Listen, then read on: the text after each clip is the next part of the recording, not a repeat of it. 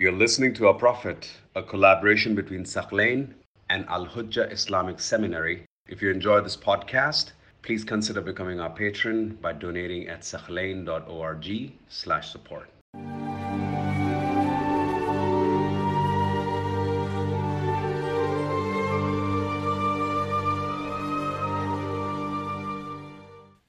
The Battle of Uhud represented a very big challenge for the Muslims. After the Battle of Badr, they had achieved this grand victory. The tribes around the city of Medina started to take Muslims seriously. These guys really have a state. They really have a powerful leader. They know what they're doing. Their Lord supported them against all odds. 313 versus 1,000. Yet, they decisively won the Battle of Badr. It gave Muslims prestige. It gave them this renewed strength. It raised their spirits. The Battle of Uhud did the exact opposite. And it was a trial from Allah. Allah tests you. Remember, Allah shows you that when you're in my path, don't expect victories every day. There will be moments where I will try you. I will test you. Now, obviously, the reason why they failed at the Battle of Uhud is because they disobeyed the Prophet ﷺ. The war booties attracted them. They disobeyed the Prophet ﷺ, and that's really the reason why they suffered high casualties. 70 Muslims were killed at the Battle of Uhud, specifically the uncle of the Prophet, Hamza alayhi salam. The Muslims were shaken after the Battle of Uhud. It was a defeat that they really did not expect. Now what happened is, after the Battle of Uhud, the neighboring tribes, those tribes that surrounded the city of Medina, were emboldened to attack the Muslims and conspire against them. They're like, look, these Muslims aren't that strong as we thought. They suffered a big defeat. Yes, they were not decimated. Obviously, they still made it, but they're weaker than we thought. Let's conspire, let's get rid of them. These are the tribes around Medina. The other threat was the Jewish tribes in Medina. That emboldened the Jewish tribes to conspire against Muslims. After the Battle of Badr, the Jewish tribes in Medina were like, these Muslims are pretty strong. For now, let's not mess with them. Let's respect the treaty that we have with them, the Constitution of Medina that they willingly signed. Let's honor it for now. It's not a good time to mess with the Muslims. But after the Battle of Uhud, they changed their perception. They said they're weaker than we thought. Let's conspire. So now you had conspiracies at two fronts. One, the inhabitants of Medina, the Jewish tribes. The other are the tribes who were living around the city of Medina. This represented a very big challenge for Muslims. I would like to share with you one conspiracy that the Muslims really suffered from, to show you how much those early Muslims sacrificed, and to show you how oppressed they were. They were there fighting for justice, yet they had to be treated that way. And we should appreciate their efforts. So what happened after the Battle of Uhud? The Prophet ﷺ had a group of Muslims. They were educated by the Prophet. They memorized parts of the Quran. They knew certain Islamic laws. The Prophet would dispatch them to various tribes to teach them about this new religion, to teach them justice, to teach them morality. We can call them missionaries in the positive sense of the word, because they were not aggressive. They were not violent in any way. They were very peaceful. Oh people, this is the final religion of God. Let's tell you about the Holy Quran. So there were groups of missionaries that the Prophet ﷺ had prepared. What happened after the Battle of Uhud is that we find various tribes who lived around the city of Medina. They came to the Prophet. They met him in his mosque. They told him, "O Messenger of God, you have Muslims whom you have educated, and we're so thirsty to know about Islam. Why don't you send them to our villages, to our tribes, and they will educate us?" Now this was a plot by these tribes. This was a plot to assassinate these Muslim missionaries. This was their intent. After the Battle of Uhud, they decided to conspire. Let's get rid of these Muslims, and this is a perfect way to start. Let's go and fake this request, and then when they come to our villages, we'll slaughter them. Now the Prophet ﷺ, of course, has divine guidance. But remember, the Prophet ﷺ usually must act upon his apparent knowledge. And he needs to allow events to take their natural course. Yes, the Prophet ﷺ probably knew that this was a plot. Allah subhanahu wa ta'ala reveals that to him. But he was commanded by Allah not to reveal that. You could argue why. You could save lives if you act upon your divine knowledge and tell your Muslims, don't go, this is dangerous. Because life is a trial, Allah sometimes wants events to take their natural course, so truth from falsehood is exposed. If the Prophet is going to implement his divine knowledge every single day, well, people will not see how the trial is working then. You cannot see the hypocrites from the believers then. How is that deciphered?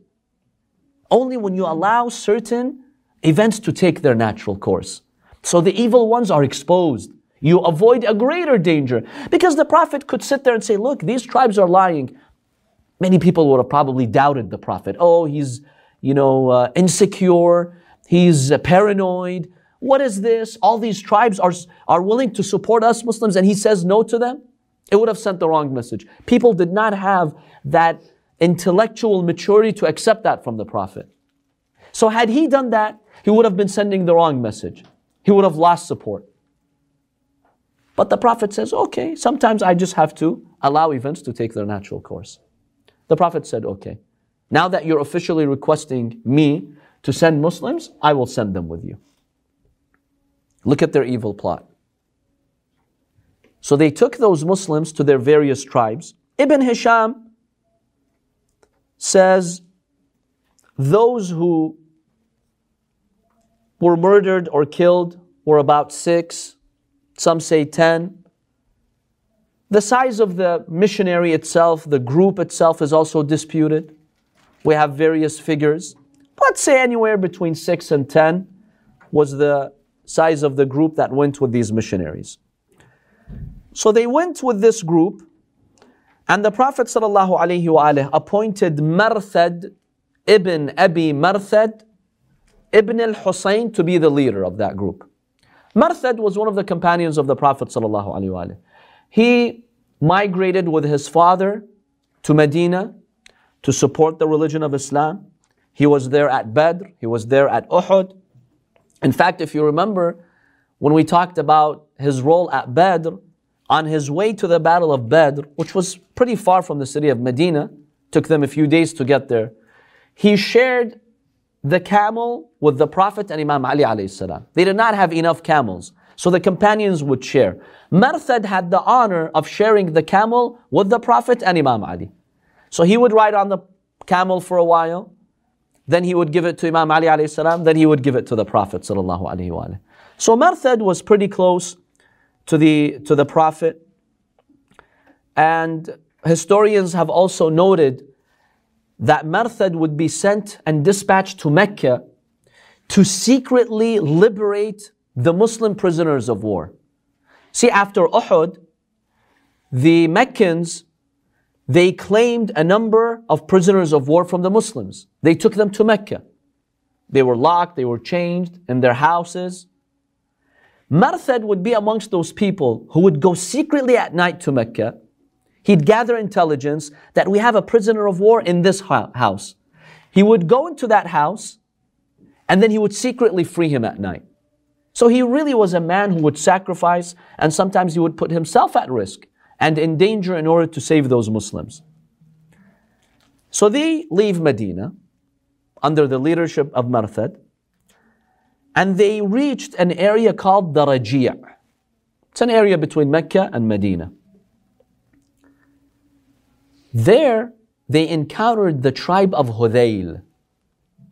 They were surrounded by this tribe, and these Muslims sensed something is not right. these tribes invited us to come and teach them about Islam, but they're armed, they're creating a circle around us. They felt that there's something is not right. So they realized that this is a conspiracy to probably kill them. So when they feel the danger, they unsheath their swords. When the tribe sees them unsheathing their swords, they're like, wait a minute, why? Why are you fighting us here? We don't mean any harm. They're like, what do you mean you don't mean any harm? You all have your swords and you've surrounded us in a circle. They're like, well, we don't plan to kill you, but we'll tell you what our real intentions are. We want to take you to Mecca because we, the tribe of Hudayl, we have prisoners of war from us in the hands of the Meccans. So we're going to use you as a card here, as a ransom card. We'll give you to the Meccans so they'll give us our prisoners. So we don't really want to kill you. What would you do in a position like that? What would your honor and dignity dictate to you? Fight, exactly. First of all, they were probably lying. They wanted to kill them anyway. Even if they take you to the Meccans are going to kill you. Why would you accept that? So Marthad and Khalid ibn al-Bukayr and Asim ibn Thabit, these three, they said, no, we will fight. This is absolutely unacceptable and we don't trust you pagans. You're giving us amnesty that you're going to safely take us to Mecca? We don't accept that anyway. You've already betrayed us. You came to our prophet asking him to send us to you so we can educate you. Now you do this to us? We're not going to buy this. So they fought. They really fought. Asim was so courageous. He said lines of poetry describing his commitment to the Prophet ﷺ. But then they overpowered him. They outnumbered him. They killed Asim and they took his head and they slaughtered him. They beheaded Asim, these evil pagans. And it's really tragic what happened afterwards. They wanted to take his head to the mother of one of those who were killed at Uhud and basically see, okay, we beheaded one of the Muslims.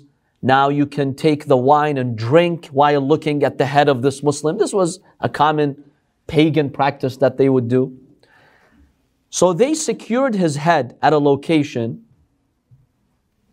planning to take it to Mecca in order to tell the Meccans, here, we've killed your enemies. Allah subhanahu wa ta'ala, according to historians, He sent bees and flies surrounding the head of Asim. Basically, they just congregated around his head to the point where it was difficult to pick it up. So they're like, you know what, let's keep it until the flies and the bees leave the scene and then we'll take his head. Immediately after that, Allah subhanahu wa ta'ala sent a flood which took the head of Asim and it was not to be found by those pagans. And the reason why Allah did that, Asim had made an oath with God. He's like, oh Allah, I am coming out on this journey for your sake. Please don't have a single pagan touch me. I don't want a mushrik to touch me. Now imagine they wanted to pick up his head, take it to this woman. She'd drink wine over his head. So Allah subhanahu wa ta'ala sent a flood that carried his head away and it disappeared. So Allah protected him from this evil plot of having his head being taken to that woman in Mecca. So we find that these three were killed. Marthad was killed, Asim was killed, and Khalid also was killed. These three were assassinated there. The other three, whom you have, for example, Zayd is one of them. Zayd ibn Dathina, Khubayb ibn Adi, and Abdullah ibn Tariq. These three, they decided, you know what, let's not fight. Let's just surrender. So they surrendered. On their way to Mecca, Zayd and Khubayb, they became regretful. They're like, why? Why should we surrender? Let's fight. Let's put a fight. These evil pagans betrayed us and let's fight. So basically, we find that they struggled on their way to Mecca and Zayd was taken to Safwan ibn Umayyah. One of them was killed, two of them were outnumbered, and basically they were taken as prisoners of war. So they took Zayd to the Meccans, and they told Safwan ibn Umayyah, whose father was killed after the Battle of Badr. He was told that we have Zayd here from the Muslims. What do you want to do with him? He's like, I'll purchase him. I'll buy him for any money that you want, so I can seek revenge from him. Then he decided that he's going to take Zayd to a place called Tan'im, which is by the city of Mecca. Today you will find the pilgrims, they go to Masjid al-Tan'im in order to do the ihram of the Umrah, because it's the closest place right outside of Mecca. So they took him to Tan'im and they decided to hang him over there. See the viciousness of the pagans. Now imagine him, he's standing by the gallows, and in a few minutes he's going to be hanged. Abu Sufyan was there. He was organizing this whole parade of having Zayd executed. And then Abu Sufyan asked Zayd a question. He told him, I ask you in the name of the Lord that you worship, would you prefer that now Muhammad is in your place and he gets hanged and you are set free? Look at this evil question that he's asking him. Look what you got yourself into for defending Muhammad. Right now, if you could have Muhammad in your place and you would be free, would you? Zayd became so angry and he said, I swear by the Lord that I worship, I would rather stay here and be killed and protect the Prophet's feet from a thorn pricking him. If they were to tell me, Zayd, right now we'll take you back to your family, you'll be with your wife and children, only a small thorn will go into the feet of Muhammad, by Allah I would refuse. See the faith of these men. It's easy to say, I am a follower of the Prophet, I'm willing to sacrifice, but when you're put in a moment like that, how would you really feel? You're away from your family, you're being unjustly killed in a place where you have no supporters. Yet he said those bold words. He said, I'd rather take the sacrifice and protect the Prophet, not his life, just protect him from a thorn, I would. Abu Sufyan was shocked at this reply. Abu Sufyan got angry and he said, during my entire life, I've not seen such devoted and self-sacrificing friends of anyone as those of Muhammad. How devoted the followers of this Prophet are. So he became a shaheed in the way of Allah subhanahu wa ta'ala. This was Zayd. Zayd was massacred. The second one was his friend Khubayb. Khubayb was kept under detention for some time. Then the council of Mecca, they decided, let's hang him. So they took him to the same place at Tan'im. The arrangements were made to set up the gallows. Now, right before they killed Khubayb, he told them, just give me a couple of minutes to pray, to offer a salah. They said, okay, do whatever you want. He stood, he did a 2 rak'ah salah, a 2-unit prayer. And he did them rather quickly. He was very brief in finishing this prayer. When he finished his salah, he told them, look, I love salah and I love prayer. And usually, I do my prayers slowly. But I did them fast, so none of you accuses me of buying time with my prayer. Oh, he chickened out. He's a coward. He's offering this long prayer so he can delay his death. Know that I never pray this quickly. I prayed quickly today to prove to you that I am strong. But I want to pray to Allah subhanahu wa ta'ala. It has been said that Khubayb is the one who started this tradition of praying right before being massacred. He started this tradition, and other Muslims, before they would be massacred or killed, they would request to pray 2 rak'ah salah. It seems he's the first one who started this. So, after he finishes his salah, they take him and they decide to execute him. He says, oh Allah, I performed my duty that you have entrusted us. I did my best to protect the Prophet sallallahu alaihi wasallam. And then he said, oh Allah, I don't have any friend here whom I can ask to convey my salam to Rasulullah sallallahu alaihi wasallam. Oh Allah, you be the one who conveys my salam to your Prophet. And then after that, he was hanged to death. This event, called the tragedy of Raji', was an event that really shook the Muslims. The Prophet was deeply troubled. These tribes like Hudayl and others, they came asking us to send them top companions to teach them Quran, to teach them justice, and this is what they did to them. They plotted against them, they killed half of them, they took the other half to Mecca, and this is how they were killed. The Prophet was extremely disturbed by this. And they left the body of Khubayb at Tam'im for days under the sun. The pagans in Mecca, they did not even want to bury him. So the Prophet arranged for one of the companions to secretly go at night to Mecca and to bury his body. So you really see the difficulties that Muslims go through. By the way, these are not incidents that you find any Orientalist talking about. Oh yeah, these Muslims in Medina, they're waging wars, they're aggressive. Do you know what happened to these Muslims? Do you know the size and the magnitude of the conspiracies against them?